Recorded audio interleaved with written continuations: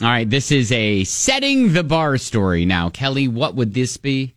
Well, these are examples of what not to do or unfortunate situations, hoping that this doesn't happen to you. Yeah, be thinking about the craziest place you've been stuck as you listen to the tale of Connor. What happened to Connor? If you could manage to make it through the day without getting yourself stuck in an urn and having to be chiseled out, you're doing okay.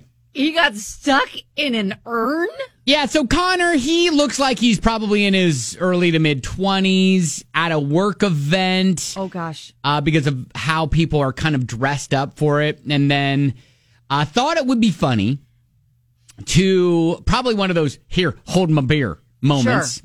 1,000%. To climb into one of those decorative urns.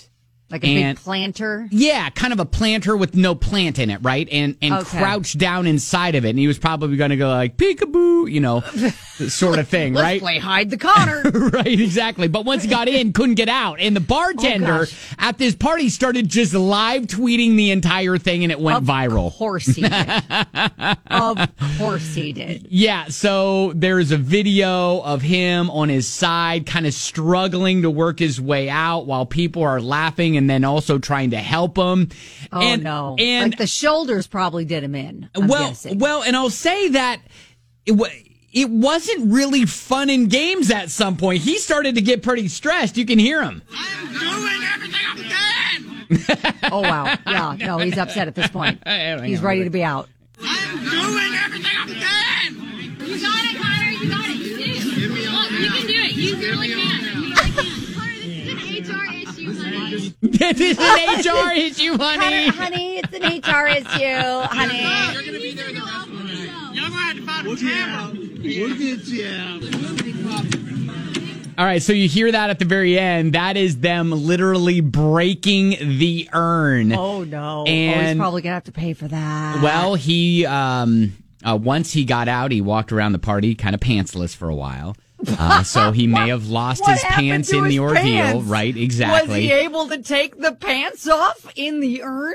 However, he was photographed later with the broken urn, and he does have pants on and a fresh drink in his hand. So. Oh, great. So he rallied. Yeah, he did. Definitely rally. Okay, awesome. I love that he had a bunch of cheerleaders. You got this, Connor. You got it. You can do it. Hang in there, buddy. We're going to get you out. I mean, I love the very first tweet from the bartender.